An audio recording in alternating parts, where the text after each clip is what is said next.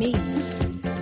I went to see the doctor today, 'cause ever since you've been gone, I had a pain deep down inside. He says there's nothing really wrong with me. I'm just missing my man. So honey, please, come on home as soon as you can. Ladies and gentlemen, we interrupt our program of dance music to bring you a special bulletin from the Intercontinental Radio News. It's time for Peculiar Podcast, hosted by Pat Cashman. Gorgeous to look at. And Lisa Foster. She's dangerous. Scene, you're on. Ready or not, it's Pat and Lisa.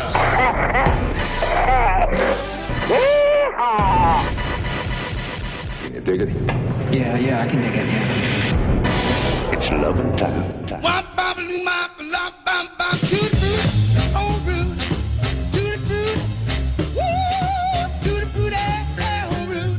If you read the history of rock and roll, some people think this song was like the big bang of rock and roll.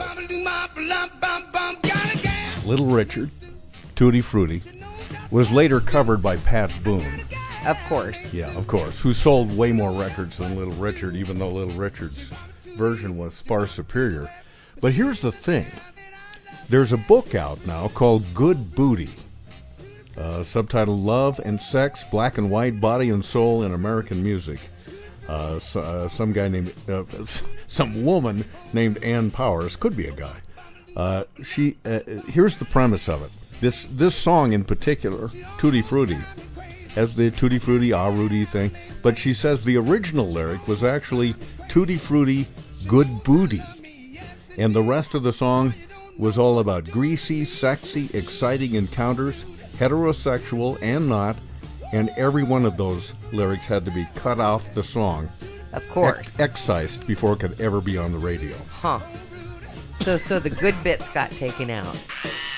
I don't think that the boring bits were left behind necessarily. Well, it's kind of a nonsense song when you listen to the lyrics, but her point is that the rock and roll, the very purpose of rock and roll was to express these carnal yearnings that you had as teenagers. Isn't that what the roll part meant in rock and roll? Roll in the hay? I don't know, but I'll buy that. Roll in the hay. Yeah. So this book is 400 pages. I think I might pick it up. It sounds good. Sounds really good. It sounds good. Sounds good. And that's just an example. There she talks about people in vaudeville, Florence Mills, and a dancer named Earl Snake Hips Tucker. Ooh, that's a great name. Isn't that a Snake good Hips. Snake Hips? Yeah, very nice. No wonder your mom and dad didn't want you listening to that kind of music, for gosh sakes. Yeah, exactly. Well, here we are, and in an unusual venue this time. And, we have tried, Lisa and I tried to keep these podcasts going. We thank people for supporting them, either by listening to them, first of all, and foremost, and sometimes by throwing a few, dollars our way. Yeah. A few coins, even, is great.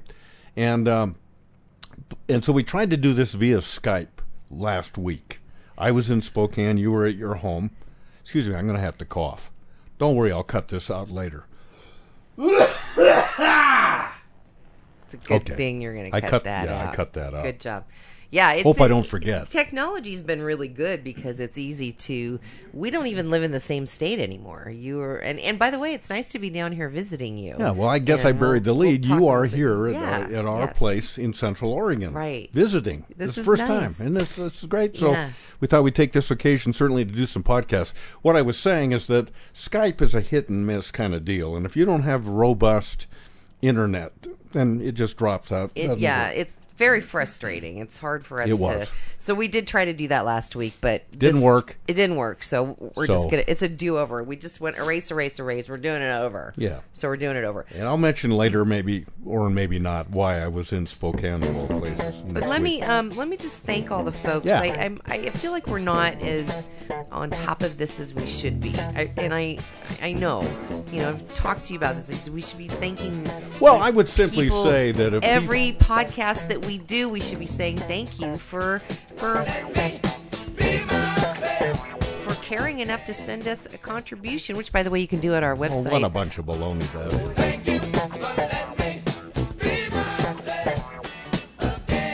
It just helps us. I know. You think that but we've been how many years? Have we been doing this 4 years? 5 years? We're on our 5th year. Oh my God! You would think if any person with any savvy would know how to be monetized by now, you'd be making money. It would be supporting itself by itself with advertising or subscriptions or whatever. But this is free, and then we don't have any sponsors. And the only way all we need to do is pay for our hosting fee. We need, much. for the website, our uniforms.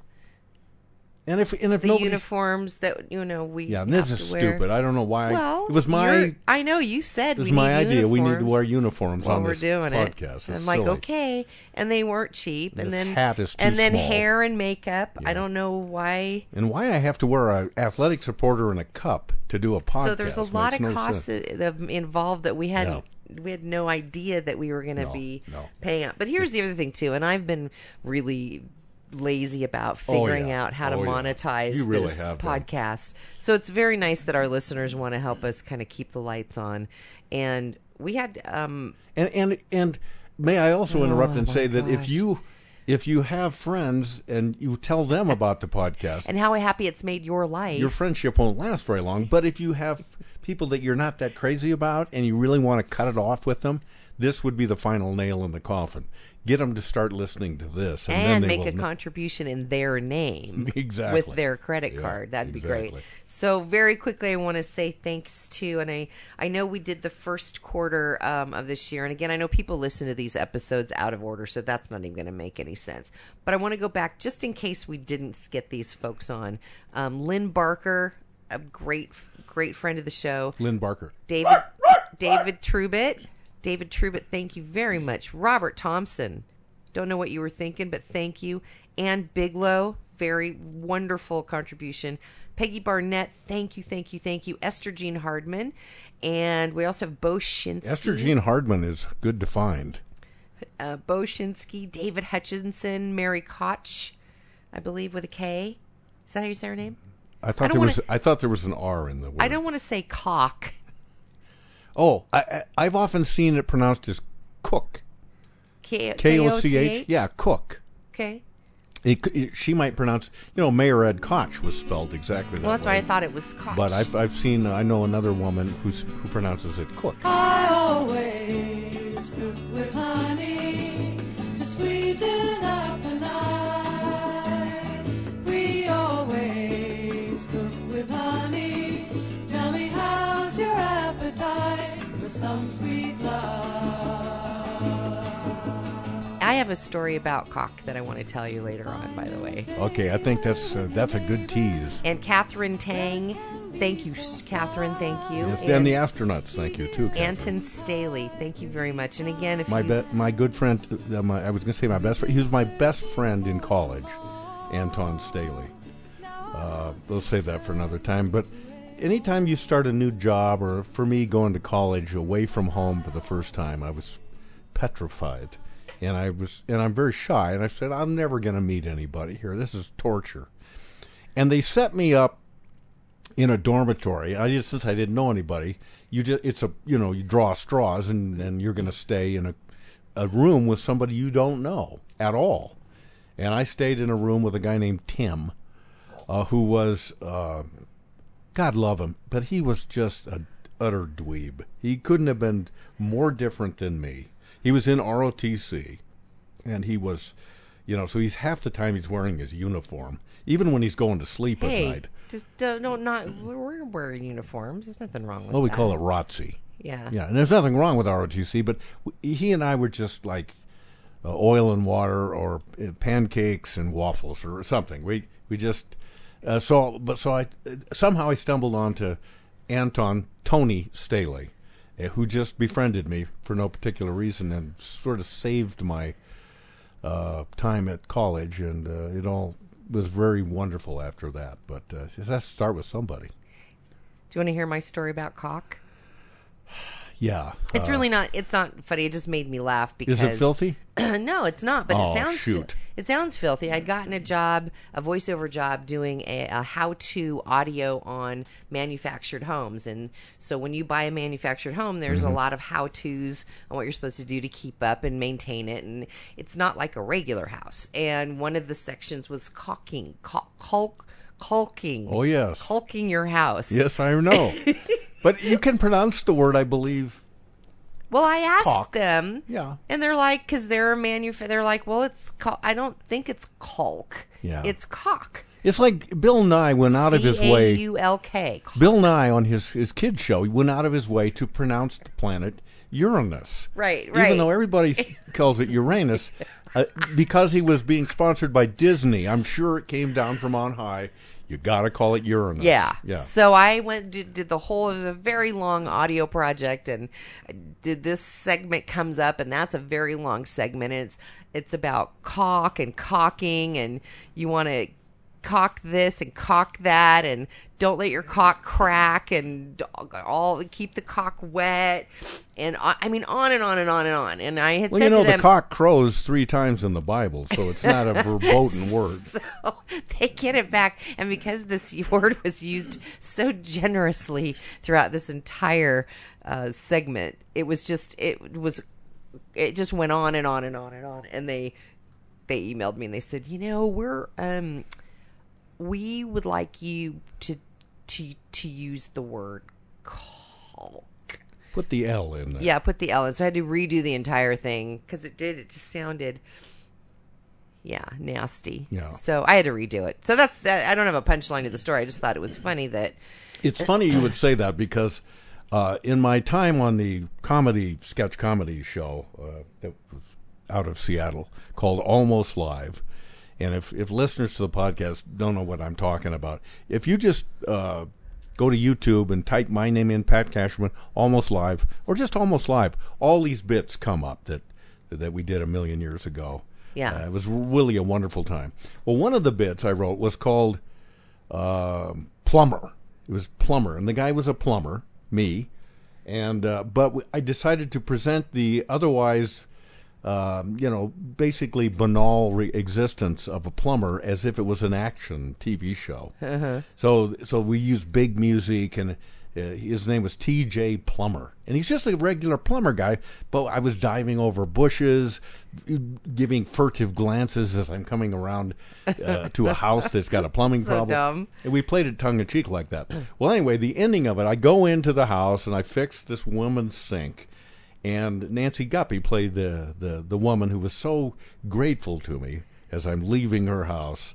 And you can tell there's a little sexual tension going on there. Of course. She's checking me out, and I'm looking at her, and I'm. Well, ma'am, I don't think you'll be having any more problems with that sink. God. Say, plumber, you don't have to go so soon, do you? Well, I guess I could stick around for a bit, ma'am.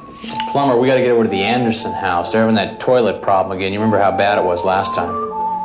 He's right, ma'am. You would not have believed this toilet. It started bubbling and it was churning up these big clumps of something or other. No, you don't have to explain it. Please. Yeah, there I go talking shop again. Hey, we did a take where she says to me, "Hey, plumber, I couldn't help noticing your caulk." And then I go, "Oh, this? Yeah, that's just an adhesive, ma'am. We use it around the tub to keep it from leaking." Well, we got so skittish about it, as silly as it was, that we took it out of the that's too bad. Yeah. That's too bad. Yeah, which I thought was one of the funnier jokes in the bit. But anyway, so... yeah, words that sound alike sometimes. So anyway, thank you to all of our listeners that do contribute. It just the price of a cup of coffee helps us out with web hosting and but a good cup of coffee, like a $7 cup. Yeah, not coffee. We're not like not the kind you can make at home. Sanka. And not instant. No. No, not at all. No. All right, I want to update you on something we started to talk about a couple of podcasts ago, and that was this wonderful birthday gift I received from a friend, which was an Ancestry DNA testing kit. That's right. I remember you mentioning that. And this isn't actually very interesting at all. Forget it. What I turned out to be. I can cut this out, too. Do you want to know what I am? Because it's not that interesting. It doesn't change my life. How about if I keep my coughing in and take this part out? That's not a bad idea. Okay. So I got it back, and you and I actually met, as we mentioned, on Skype last week, because I sent you the results. I said, well, why don't you do the big reveal? And then I'm glad it didn't work out, because it was dumb. Because it was like, ooh, I didn't think it was dumb. I but think it's dumb. The idea of it was that you would not know the results, and we would reveal them. Yeah, who cares? For the first time on the podcast, and you'd be surprised, because you didn't know what they were. And then the Skype podcast. Excuse me. Don't worry, I'll cut that out, too. Okay. God, what the hell's wrong People with must be wondering. You know why? Because it's so smoky here. As we record this right now in Central Oregon. The air is just... It's pretty bad. Yeah, plus all those cigars we had last night.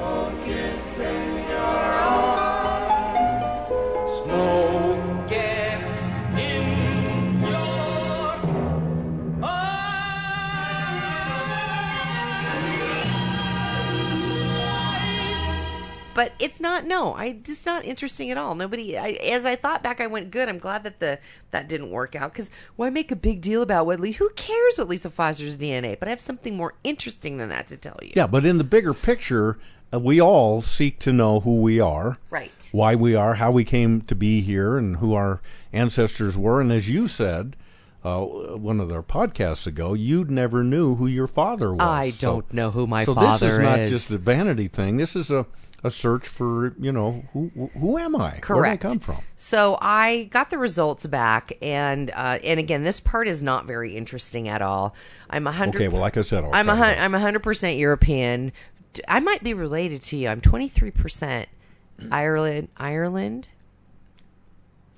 Yeah, Wales, Scotland. My overwhelming majority of my predecessors are from Ireland. Yeah, and then I've got the other 20. Whatever is Wales, Britain, whatever. I have a little bit of... It's kind of the same neck of the woods. It's like the difference between being from Kent or Renton. Right, that's what I mean. I'm all kind of in that region. They also suspect that my early ancestors were one of the first settlers in Virginia, which I thought was interesting. And then they gave me a list of like a zillion fourth cousins based on a DNA match. And there's a third cousin in there. So it might be somebody on my mother's side. But it got me to thinking, and I called my aunt up again, and I said, because she said she didn't really know who my dad was. And as I told you in the past podcast, she said, your mom had a lot of boyfriends. She had a lot of boyfriends. So I'm like, okay, well, I'm going to call her again now that I got these results, because I'd really like to pin it down and figure it out. Yeah. All right. So here's two things I know. I went back through my mother's papers. On my birth certificate, there's a name of a man. I don't think I told you this part. No. Let's call him, I don't want to say his real name, but let's call him Larry. Because we always like to use... Look, here's a poster of the Little Rascals. You can call him Dickie, Jackie, Joe, Jack, Spanky. Let's call him Spanky. Okay. For the purposes of the guy on my birth certificate is called Spanky. Okay. I've always been told throughout the years that that's not my real father, that was just, they had to put a name on the birth certificate, and that's just how it was, that it was just somebody my mother knew. Then, so I have that. Spanky's on my thing. Okay. I find a letter from an attorney dated 5 months after I'm born to a guy named Sunshine Sammy. Sunshine Sammy. And this letter is demanding child support. Oh. Right? So how okay, so wait. So we've got Dickie. Oh wait, no, Spanky's on my birth certificate. Right, as the father. And Sunshine Sammy's a guy who apparently... So I'm asking my aunt this the other night, and I said, okay, so did you know the guy on my birth certificate? You want to know what she says? She goes, oh yeah, I think I went out on a double date with him and your mom. And I'm like, she goes, you're waiting till now to tell me this? I wasn't very happy about it. I think there's a picture of him somewhere. And I said, well, can we rule it? She goes, I wouldn't rule him out. as your father could be. Wouldn't rule him out. And I said, well, how did she meet him? And this is what she said. She goes, I don't know. Church. Probably walking down the sidewalk. So who this was walking guy, down the sidewalk? Your mom? Apparently Spanky McFarland wasn't from around those parts. He was a sailor from out of town. Blow me down. Well, or something. Yeah. So this sounds like it's right out of the movie. No kidding. And I'm like, how did I not know all this stuff all these years? So I have a little document now that I've created called Operation Who's My Daddy. So I'm just writing all this stuff down furiously. So I figure that I can look up this guy, Spanky McFarland, and isn't a sailor in the Navy? Is that what I would look up? I guess. Just do a Google search and see. Well, that's a wide net, I'll tell you. I know. It's possible. I know. And he could be dead. But that doesn't mean that his kids aren't somewhere in a DNA tree. So I could still locate him. I don't want to locate him to go throw my arms around him and say, Daddy. My dad was a man that knew his own mind. And I remember when he'd call us all together and he'd say, family, it's loving time. I don't want to do that. Right. I just kind of want to know and see if I have any other relatives out there. Yeah. So then we get back to... You could have a brother that you don't know about. Or a half-sister. That's what I mean. It's kind of fascinating. So then the child support letter that is addressed to Sunshine Sammy, I have an actual street address. And I'm thinking that I can... Now, I don't want to alarm the guy. So I don't think I should send him a letter saying, hey, is this the same Sunshine Sammy that wanted child support? No, I don't want to do that. I thought Sunshine Sammy was the guy that wanted. I don't want to do that. That's what I'm asking you. Oh, okay.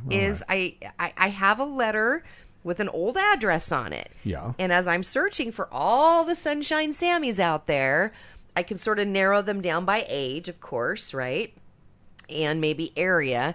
And I want to start sending letters out saying, I don't want to send a copy of the letter thinking, I don't want him to think I'm coming after him for child support. Because it's likely that this kid was actually in mom's high school and they were both 18 years old at the time. Okay, does that make sense? This is starting to make my hair hurt. I know, you're not paying any attention to me. I am. I can't. I'm not very good at focusing. I'm trying to get your advice on this. On what? Sending, reaching out to the Sunshine Sammys and saying, I just, did you ever live at 1234,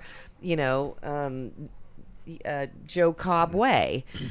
And then I can narrow them down by that way. And I think I should send a picture of my mother and say, as close to that time period as you could. Right, in find. 1960. It would be 1960. That would be the time. Okay. And see, how would you... This is something that I think is interesting, that it's unique to men. There's never going to be a letter arriving to any woman in the world, I don't think. Well, I take that back. You may not know you're the mother. If she gave up her kids, but you might not know that you even have the kids. That's the difference. So I don't want to intrude on this guy's life, but I still kind of want to know who he is. I think a guy's typical default position would be panic or concern. I mean, he would. I think most guys would. Oh God. Because it's highly likely. My mother says, I don't. She may not have even told him. Who knows? And Sunshine Sammy, who's the child support letter guy, might have panicked if he was young and said, no, that's not my kid. Well, Mr. Navy guy might have hopped back on the boat and headed to Subic Bay, and you'd be completely unaware. Right. So, yeah, it's a very weird place to be, knowing that I've got two possible names, and now I have to do is go back to my DNA and start filling in the parts of the family tree I know. Who knows? Well, let me ask you this. Can you have them, that company or that .com Ancestry, can they do the legwork for you so they can be a third party and it doesn't involve you so directly as you sending a letter? Well, I don't think they would do that, but you can take your raw DNA results, Most DNA companies have different things they can do, and they're very limited in what they can do, but you can run them through another website called GEDmatch.com. And that then filters it. That matches other people who have high school diplomas? Or were in the Navy. Oh. So GED? There you go. Yeah, I see what you're saying. Okay, so anyway, I know it's not that interesting, but I'm fascinated that I have this little mystery and this project that I'm going to work on this year and just see what I can. Keep us updated. I think out. most people who are listening right now, they probably know who their mom and dad were or are. So for you not to know your dad, that makes you a little different, and I think it's not uninteresting. It would be fun to follow how that goes. So anyway. But you're 100% European. There's no Antarctica So in this you. is the new wrinkle that's now been added to this. My aunt, who insists that we have some Indian in us. She insists. She says it was one of those things that wasn't talked about. Native American as opposed to, Bombay or New Delhi, right? Correct. Yeah. And it was hushed up, and Great-Grandma Coles didn't want to talk about it. Nobody wanted to talk about it. It was shameful. Oh, don't talk about that. Really? Yeah, don't talk about that. Man, I'd tell everybody I knew. Back in the day, that was not something you wanted people to know about you. Back in the early 1900s. Because if John Wayne got wind of it. My father married up your Cherokee. My mother's people were ashamed of me. The Indian said that I was white by law. The white man always called me Indian squaw. Half-breed, that's all I ever heard. Half-breed, how I learned to hate the world.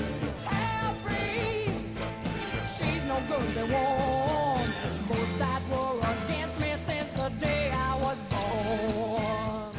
So she's always been under the impression that we had some Indian in us. So when I called her and I told her, I just want you to know that 100% European. So I don't know. I didn't get the Indian from my mom. And she stops and she goes, well, I'm assuming that Grandpa Frank is both me and your mom's dad. Huh. Maybe that's not the case. What? So now this has opened up this big can of worms. So now my aunt says, maybe I better take a DNA. So I bought my aunt a DNA kit, and I'm going to take it to her next week. So maybe she's not your aunt, too, This plot could get really thick. Very confused and very intrigued by all of this. The Europeans did, Chris Columbus and his ilk, they came over here, and that's where the Native Americans, who didn't know they were Native Americans at the time, were living. So it's possible that pretty early on they started getting together, and so... well, I don't know. All I know is could still be part. She's, Native she's a little. She goes, "Gosh, I hope I have some Indian. I really want to have some Indian in me." I go, "That is the oddest thing I've ever heard." She goes, "It's just cool to have it in you. It's cool. I'm going to be disappointed if I find out there's none in there." So it'll be very intriguing to find out if her DNA results come back and there's Indian in it. Now I've got a whole nother mystery to unravel. Yeah, you do. I hope it comes back that way because I love mysteries. It's exhausting because then I have to figure out what my grandma was. She's not around anymore. I got to figure out, well, who was she seeing around that time? There might be a book in there. You never know. Could be a book.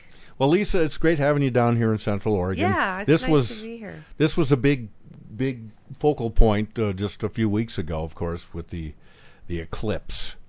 We had a number of people who came down here. And I changed my plans because it was supposed to be overrun with crowds. Yeah. People we barely know. Mm-hmm. It's like you win the lottery, and all of a sudden people come out of the woodwork. It was kind of like that here. Oh, you live down in Central Oregon? Hey, how about we come and stay with you for a little while the eclipse? Sure, come on down. So it was fun. We had lots of folks. One guy I had not seen in... He was at our wedding, and that was decades ago. Wow. And I haven't seen him since. So I'll tell you how long ago that was. 40 years almost. It was 40 years ago. So hadn't seen him since.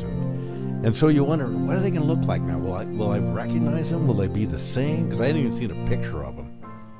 And, yeah, he looked about the same. A little more bent over, moving a little more slowly. Yeah. As probably I am. Since I still appreciate you, let's find love while we may. Because I know I'll hate you when you are old and gray. So say you love me here and now, I'll make the most of that. Say you love and trust me, for I know you'll disgust me when you're old and getting fat. Does it, when you meet somebody from your past that you only can pull up memories and images and pictures of how they were and how you were back then, and then when you see that person face to face, doesn't that actually slam you in a little bit of the gut yourself, going, oh, well, if he looks like that's a direct confirmation that I'm getting older too. Because we sit here and deny it. I feel young. I'm fine. Well, and you see your stupid face in the mirror every day. Right. You don't see this guy for 40 years. It's going to look exactly when jarring. Things are gradual. It's just like the frog in the boiling water. Yeah. You know, it's like when it's gradual. Yeah. Yeah, but it was really neat to see this guy, and it's funny when you reconnect with somebody you haven't seen in a long time. There are little teeny things about them that you remember. Oh yeah, that's right. For example, I remember that he introduced me. He said, "Hey, I got this new record, man," and he had this really good sound system. He said, "I got this new album. You got to listen to it." And so we had to sit down. We had drinks, and we listened to this new artist named Billy Joel. And nice. It was the album that had Piano Man on it and all that stuff. And I said, "Oh, I'm just knocked out." I said, "Oh my God, this is great." And his sound system didn't hurt either, but it sounded fabulous. It's 9 o'clock on a Saturday. A regular crowd shuffles in. There's an old man sitting next to me, making love to his tonic and gin. So I remembered that about him. But I also remember, and I think you probably can think of people like this in your life. I had taken a new job at a TV station in Eugene, Oregon, KEZI. Easy on the eye, get it? Mm-hmm. And I'd never had a TV job before. I'd done some radio, and it was a job as a commercial producer at this TV station. I knew I was in over my head, but it was such a great opportunity, so I went for it. And I immediately realized I can't do this. These guys are too good. They're too skillful, and I don't know how to do these things. And I thought, man, I made a mistake. And this guy took me under his wing, and I elevated my professional abilities because I wanted to emulate him. And I think all of us, whatever skills we have, they'll kind of stay where they are unless you meet somebody that's better than you, and then you raise your game, and then hopefully you raise somebody else's game along the way. That's what this guy did for me. He was the classic definition of a mentor, even though he didn't know it. I feel that way about you because I came into radio so green, and even though there's different types of radio and different types of broadcasting and different types of personality styles and what your job description is, I loved that I kind of learned I loved the art of storytelling that I learned from you. And I learned to be very patient with you because I know you had been paired up with other women or girls before and after. And I would always remember going, no, I know where he's going to go, and because I learned it from you, and I learned to be patient with where you were going to go. Sometimes I wasn't. Sometimes I'm like, come on. But I understood your style, and I learned the art of that. I think art. Of story, of course. Well, you're very kind about that. Storytelling is not easy, and storytelling with a point or a punchline is even more difficult. I guess every story should ultimately have a lesson or a punchline or some entertainment value or information value, but not all storytellers do. And some people are terrible storytellers, and you're like, that's a really good story, but you just didn't tell it well. But you always did, so I learned from you. Well, that's very nice of you to say. Not that I can tell stories the same way you can, but I did learn about it. The fact of the matter is, I was almost as green at radio as you were. when we met. And No, because you I, weren't. You yeah, were? I really hadn't done. I'm not like one of those guys who've been doing it for 20 years. Right. The sum total of my radio career, with fits and starts, was about 10 years. That's all, from when you and I were doing radio to the end of my radio career. About 10 years. That's all. And yeah, me too. That's about it. So it was 91. But the storytelling thing is right. But here's the slippery slope with telling good stories. You will tend, and I tried to fight myself on this, but you want to have a story with a satisfying ending. Call it a punchline, call it a finale, whatever you want to call it. And most of the things that happen in our life aren't those kind of stories. They don't come to a crescendo or a moral or a big. So I to make a story better and satisfying, let's just say I would exaggerate. Maybe add a few things. I would add things. I don't think I wouldn't mean to lie, but I would enhance the things that really weren't so important. I don't think you're alone in that. Yeah. And I think people probably have a tendency to do that on a regular basis, regardless on whether they want to make the story better or not. I think that's natural. I don't think there's anybody here listening that can say, no, I have completely stuck to the facts my entire life. I have never sort of, enhanced anything or tweaked anything. Well, I'm not the deepest guy in the world, but I started thinking about, I was driving a long trip the other day, and I got to thinking about the nature of truth and what is truth, and how do we know what is true and what's not true. And that's way too deep. The old man turned off the radio, said, "Where did all of the old songs go? Kids sure play funny music these days, and they play it in the strangest ways. Said it looks to me like they've all gone wild. It was peaceful back when I was a child. Well, man, could it be that the girls and boys are trying to be heard above your noise? And the lonely voice of youth cries, what is truth? And the lonely voice of youth cries, what is truth?" The only true truth, and there are even some who'll dispute this, is science. Not theory, but actual proven science. Those are immutable truths. Gravity, things like that. Well, aren't they? But there's philosophy philosophy is just a series of opinions, and they still think that the history Earth is flat. Yeah. Well, I know history is a matter of perspective. That's very true too. Who's telling the history? I mean, really, what is true? And we, of course, are challenged with this more than ever these last couple of years. Certainly. But man, I think about that, and I think I've told stories for years, and then and this will happen to you occasionally too. Then you find out, no, that's not quite the way it happened. Actually, it's a little different. Right. I would tell the story about me doing these play-by-play on baseball games, and I was convinced I was doing them for a semi-pro team. Turned out, no, it was a Legion ball, because I found an article in the newspaper about it, and I thought I had it all wrong. Exactly. I remembered it differently. Yeah, it's very true that your perception, and even that probably wasn't true. And that your article. Perception is your reality. And what's the old theory that you can have 10 people in a room witnessing something, and they'll write 10 different versions of what happened. It's the old fable about 10 blind guys feeling an elephant. Right. Yeah, that's a really good point. So anyway, you can lie to me all you want, because I think you're enormously entertaining. And I think you're pretty good too. What's funny is I do like your stories, even though I have heard every single story now. I hope not. Really? Is it possible that you've not told me a story? We've known each other. Well, I hope 20 there are years. new stories developing along the way. 1991. You can also catch me.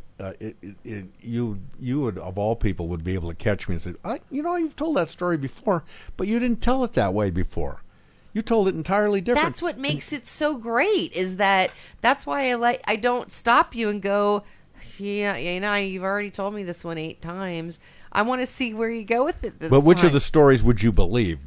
Was it the first one that was kind of the exaggeration, or the second one that was the truth? Well, I don't jot down any notes. Well, you should. You should start taking notes. I don't know what the differences are, but you'll do And here's the other thing that's very funny is that I love that you have such a sense of your own amusement.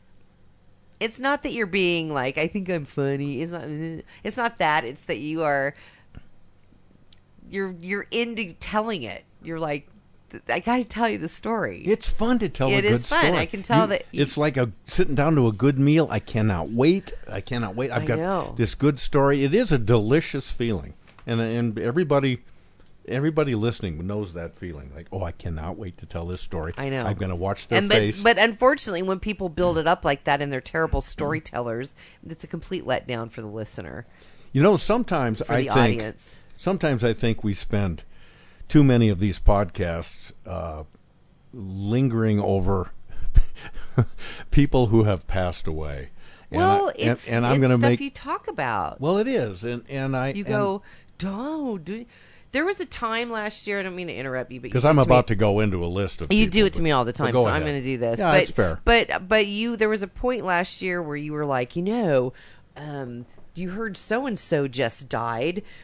That's so weird. I was just watching a bunch of reruns of their show the other night, and then somebody else would die, and you're right. You're like, I cannot believe I was just playing some old music from that. I never listened to this guy. Yeah, I never listened to this guy, and I was playing some old music. So the joke, I think it was Leonard Cohen. So the joke started being every time somebody would pass away, I'd be like, "Hey Pat, were you watching reruns of the whatever?" It was very odd, odd. But you always implying that I'm the cause of their death, which I suppose is fair. Right. Well, all right. So listen to who is it now? Listen to who died as a result of my thoughtlessness. Okay. And these are old by now, but in no particular order. Dick Gregory, really a groundbreaking stand-up comedian in the 50s and 60s particularly, talking boldly, himself of course a black man, talking boldly about race at a time that everybody was kind of twitchy about it. I just moved into an all-white neighborhood not too long ago in Chicago, and I didn't have no problems when I moved in because the neighbors that lived on each side of me, they were like out of the country. They were over in London on vacation having a ball. Just singing, America the Beautiful, going home, going. If they only knew what they was coming home to. So we got about 11 inches of snow in Chicago, and I grabbed my shovel, went out, started cleaning the snow off my new front, and my neighbors pulled up. She jumped out the car and rushed up to me. She said, "Hey, boy!"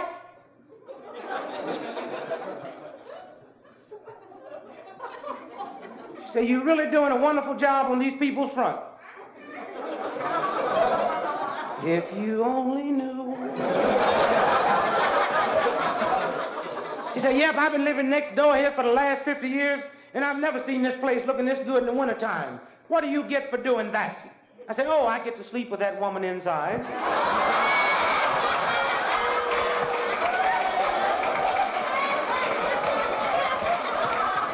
Then I walked up to her husband and said, "Hey, baby, you want me to do yours next?" He said, "No."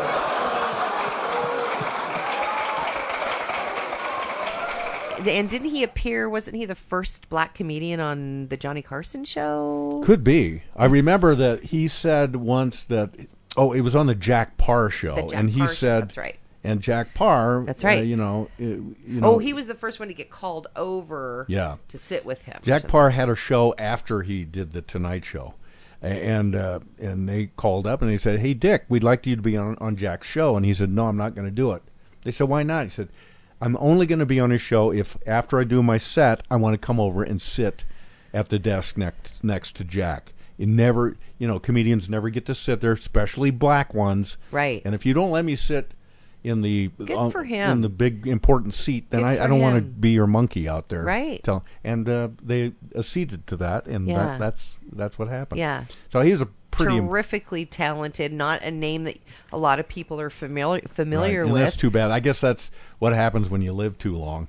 But he was also an activist, and maybe more important as an activist.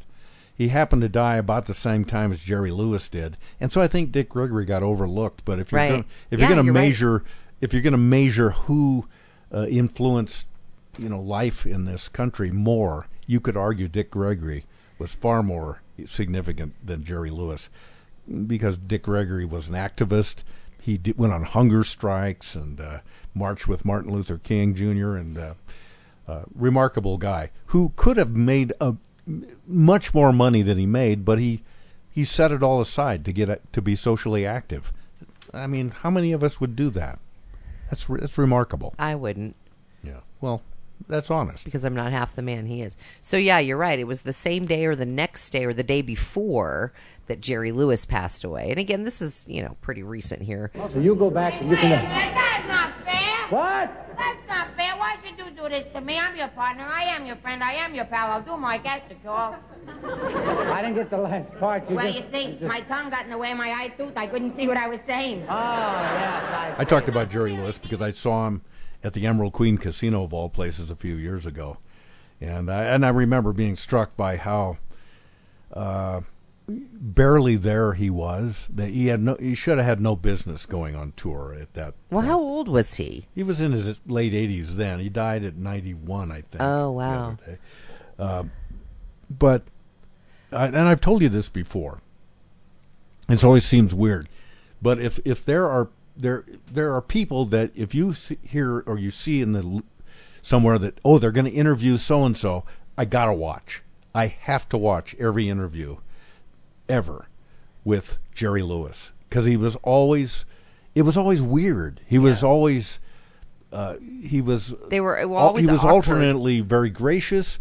He was alternately funny. Sometimes he could be quite benevolent, and then the other side of him, he's like a complete Jekyll and Hyde. Manifest in his Nutty Professor movie. Ironic. He really was like two different people. He could be just a jackass. You've had a long and distinguished career. Do you have a favorite period of your career, a part of your career you look back on as a moment when you were what's favorite, happiest, or your most creative? What do you mean? Well, like, is there a period in your career that you look back on where that was your happiest time or your favorite time? When my partner was alive. When your partner was alive. So working with Dean Martin, was that your favorite? Yep. Part of your career? Yep. And what made that partnership work for you? Like, what was? I'll show you some material, you'll know. But if I'm not looking at the material, can you give me like a sense of like how it worked for you? It was terrific. And how about, do you have any advice for the young 80-year-olds about staying active at 90, just sort of get a day job? Yeah, but we can all be that way. Yeah, but usually, you know what? We can. Usually not as a public figure. You decide as a public figure. What people this are is gonna what see. I want people to see. Yeah, but you know what? Good for him for not being fake. If he does, like, the asshole comes out in all of us, and I mean, that's what you're talking about is what made him so fascinating to me. That's why I always wanted to watch him when he was interviewed. Right. He's way more interesting. Right. I didn't want to see him do jokes. I wanted to see behind the curtain. I read a book that autobiography, or not autobiography, I say that all the time, the biography on Johnny Carson that came out a few years ago, and I was fascinated to know what an asshole he was in some respects. And that's the human condition. We all have things that are wonderful about us, and we have things that are not so pretty. That's true. And I think you could argue that anybody who's wildly successful probably has to be also at least occasionally ruthless to get where they are. Absolutely. Of course. If you're not willing to be that, you won't make it. I had sent you a text the day he passed away, and I said, I know that, Facebook and social media is going to be littered with references to Jerry Lewis and the Nutty Professor, but that wasn't. I loved the Nutty Professor. Oh, me too. Thought it was fabulous. I love Jerry Lewis. My mother made me watch it, but my favorite Jerry Lewis movie that I told you that I would be watching is The Family Jewels, and that was with a young actress whose name was Donna Butterworth. I'll have to look it up. And I saw that I saw that as a kid, and he played all the parts of all the wacky uncles. She plays a young heiress whose father has passed away and needs to find her new dad. And so she goes, And Jerry Lewis plays the kind chauffeur that is chauffeuring her around all these eccentric uncles, and there's the creepy clown uncle. There's the pilot. The pilot uncle's my favorite. I remember that guy. He's just out of his mind. Good evening. Good day. Well, we've come to the time in our trip where we're happy to present our Up in the Clouds movie, friends. A current first-run major studio reissue of an original release. You will notice the screen coming down. So that was my favorite Jerry Lewis movie. That's not one most people would remember. I know. I just thought it was very sweet and heartwarming. Yeah. Well, I mean, we can say what we will about Jerry Lewis. I think he certainly. Some people consider him to be crass and a bit of a vulgarian, brilliant. But I think he was a genius. He really was brilliant. And sometimes, as we've talked about before on these podcasts, genius is always coupled with some problems. You can't just be a genius and not have a lot. As we well know, right, Pat? A lot of baggage. That's right. That's right. Yeah. So missed him, but lesser noticed, I think. Oh, and then a stand-up comedian named Shelley Berman just passed away. Oh. And I'm sure people of a certain age wouldn't even know who he was. Hi there, desk clerk. Berman, room 702. Just checked in. No, everything's all right. I wanted to ask about one thing. I don't seem to have a window. No, I looked. I looked over there, too. I don't have a window. I'm pretty sure about that. Well, no, there's nothing specific I want to see. It's just I'd like a window if I can get a hold of one. Well, I didn't think to request a window when I reserved the room. I thought I'd have one. Well, I have everything else, the wallpaper, the pictures, the Gideon Bible. I have everything. I just don't have a window. Now, there's loads of hot water, plenty of hot water. As a matter of fact, from both taps. I wanted to ask you about that, too, sir. One sort of curious thing, sir. You know the dresser? 4 drawers, 3 are painted on. Now, why is that, sir? Anyway, getting back to that window, what do you think we can do about installing one or find the one we have? Where do you think I find it? Near which door? Well, now, that's the other thing I wanted to ask you about, sir. I can't find my door, sir. I don't know where it is. No, I'm not denying I have a door. I'm in the room. There must be a door. I didn't materialize in here, but I cannot find the door. Now, where do you think I'd find it? Near which window? I don't have a window. Now, wouldn't that be an odd place to put a door next to a window? I mean, if you walk through, you'd fall right out of the building, wouldn't you, sir? I mean, I have one door over here, but that's the door to my closet. Oh, I thought I had one. Maybe it's the door to my bathroom. You're kidding. Well, where is it? I don't need a pencil. Just tell me where to find it, will you, please? Yeah? Well, just a minute. I'll get a pencil. I'll be right with you. Talk a little slower. It's difficult to write in here. Well, it's dark. I would if I could find the switch. There is no light switch between the window and the door. I'm not admitting I have a window and a door. All I'm saying, if there was a window and a door, there wouldn't be a light switch there. Well, I know, because the first thing I did when I came in here was feel all the walls. There is no switch. Do me a favor and send up a bellhop with some candles. Well, where are they? Well, what time do you reopen? Is this place closed at night? Well, how about your other guests? How do they feel about this? I am. Was one of the first stand-up comedians that had a big hit recording in the 50s, and kind of made his mark that way. Like a singing record or a comedy record? Comedy record, yeah. And then Bob Newhart and Bill Cosby, of course. I remember listening to tons of Bob Newhart comedy records. That's the way those guys made their money. Bill Cosby, I listened to all his comedy records. Bob I mean, that was fun. You put on a record and that's fun. It was fun. And Shelley Berman was he was always complaining about something. It was always put upon. And then finally, to wrap up, somebody that I liked a lot, and he wasn't very old, he was just in his early 60s, named Jay Thomas. Stand-up comedian, he did radio. He was on TV, too. I thought he was really cute. Yeah, he did some very successful turns as characters in several hit series. But I think a lot of people would remember him best, and certainly me, because every year he would appear on the David Letterman's Christmas show. It'd be their last show, really, of the year, I think. And so Jay Thomas became a regular every year on the Letterman show. I didn't know that of him because I never watched Letterman, but I watched Murphy Brown, which is where I think his biggest role was on Murphy Brown. But you were telling me this story earlier. I think it's very funny. So. And Letterman loved this one story that Jay Thomas would tell every year. You think, I've heard a story once, that's enough. We were talking about storytelling a moment ago. Jay told this story so well, but he'd change it every year. Okay. And it basically was a story of him and another guy that were working at a radio station. They were both, probably in their early 20s, like a lot of us when we started in radio. And they were really into weed. Do you mean, Pat, marijuana cigarettes? Marijuana cigarettes. And I'll let him tell the story because I'm gonna close this podcast with just one of, I think maybe 11 or 12 or 13 times that he was on the Letterman show. Told the same story every year, but it was always a little bit different. See, that's exactly what I was talking about earlier. Right. It's kind of fun. But it's not a joke. No, it was a real story that that's happened to him. But you'll see, if you watch them all, if you ever take the time, get on YouTube and watch them all, you'll see, that's not quite the way it was last year. It's a little different, but... so it has to do with the actor who played the Lone Ranger, a fellow named Clayton Moore, who came to a small town that Jay Thomas was a disc jockey at a radio station, and they were doing a car dealership grand opening or some sort of special promotion, and come on down to the car dealership this weekend because the Lone Ranger is going to be there. And so...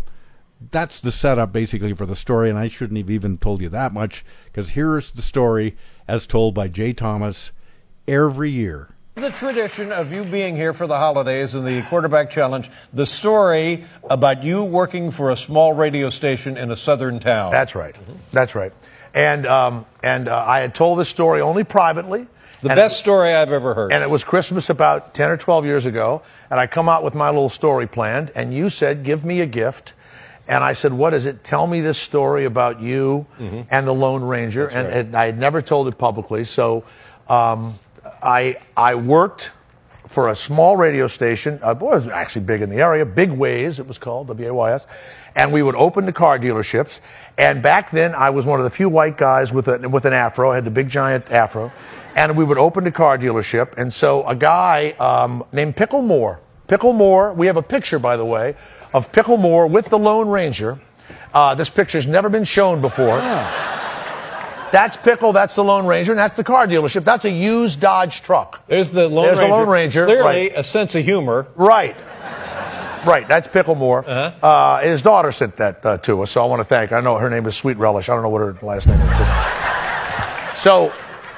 I go to the thing, and I'm talking and doing the remote and come down and get an oil change and buy a truck and the whole thing. And the Lone Ranger is there, and the kids are coming, and he's got the guns and everything else.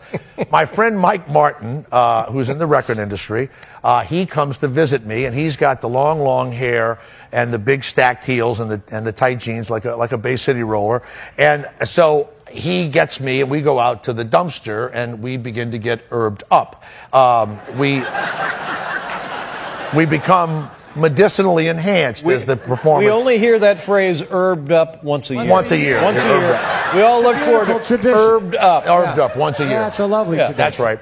So as I keep going back and forth, we're more and more herbal. So so we do it. We're there for hours, and it's time to leave, and no one comes to get Clayton Moore, the Lone Ranger, and to take him back to the Red Carpet Inn on Moorhead Avenue. So we wait a while, and no one comes. The sales manager was drunk. I don't know what happened. Pickle Moore had left. I don't know what was going on. So I said, well, we'll take you back. And Lone Ranger all dressed up, just as in the photo. Just with the guns and the whole thing, and the mask. Never takes it off. Yeah. Never relaxes. Right. Nothing.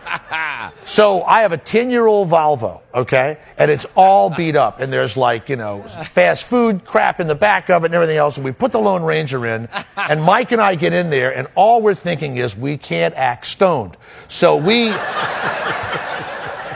And my hair is so big, and he's got so much hair, he can't see out of the front window because it's like Starsky and Hutch are in the front with it. And we are looking straight ahead. And we are so nervous, and we get in this traffic. It's not moving. No one is saying a word. It's dead silent in my Volvo. And this middle-aged guy in a Buick in the front of us doesn't like the traffic. He decides to back up, crashes into my car. I hear my headlight break. And we look around, and he drives away, and there's that pause that stoned people have before they react. And so we decide to chase the guy in my Volvo. The Volvo has 5 cylinders, right? So I get out of traffic, and we're chasing the Buick. We can't, and the Lone Ranger is in the back, completely stoic.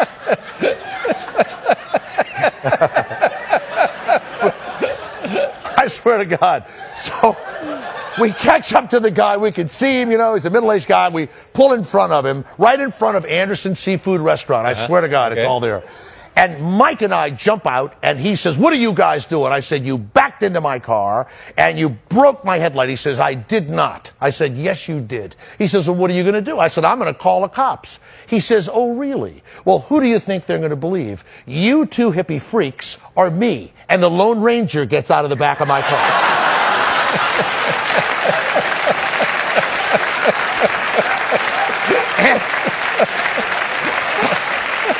I swear to God, he goes like this, "They'll believe me, citizen." I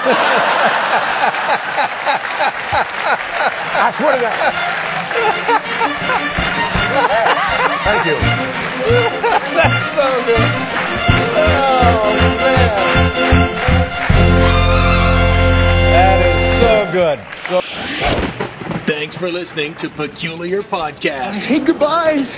Join Pat and Lisa online at peculiarpodcast.com. The gift that keeps on giving the whole year. And on the Peculiar Podcast Facebook fan page. Sweet. On Twitter at Peculiar Podcast, at Mr. Pat Cashman, and at Foster Chick. Join us and live in peace, or pursue your present course and face obliteration.